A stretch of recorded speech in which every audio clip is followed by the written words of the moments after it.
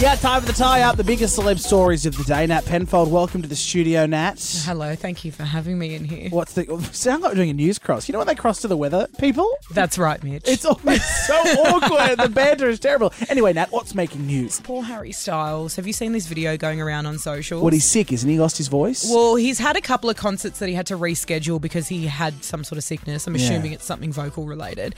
But now he's gone back on stage. He's been doing shows in LA, and a fan, or you'd think it's a fan if they're at his show, but threw Skittles on stage, and one of them must have hit him directly in the cornea.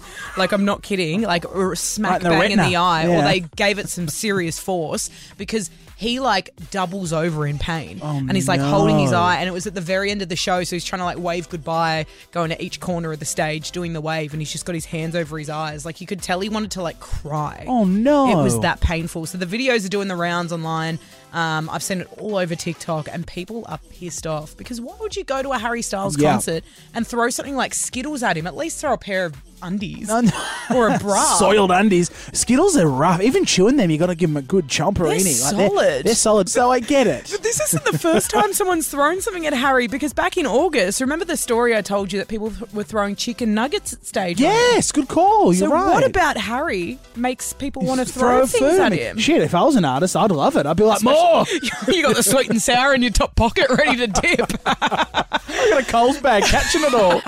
And Pete Davidson has appeared on The Kardashians for the first time. So obviously he and Kim aren't together anymore, and he's apparently dating Emrata. Yeah. But they were together at the time of filming. So he was cut out of heaps of the season, but he finally made his debut in the finale. And Pete and Kim are about to leave for the Met Gala together. You know, when she was Marilyn Monroe and they went and he was in the full tux. And he was reminiscing with her about the time he actually asked for her number at the Met Gala the year before. So this is before their SNL skit together. Wow. This is before they started dating. But she rejected him and had this killer excuse. Have a listen to what she said. Remember when I asked for your number at the last Met and you pretended that you couldn't give it to me because you had gloves on? I know. Will you ask me again this time? I don't have gloves on. Sure.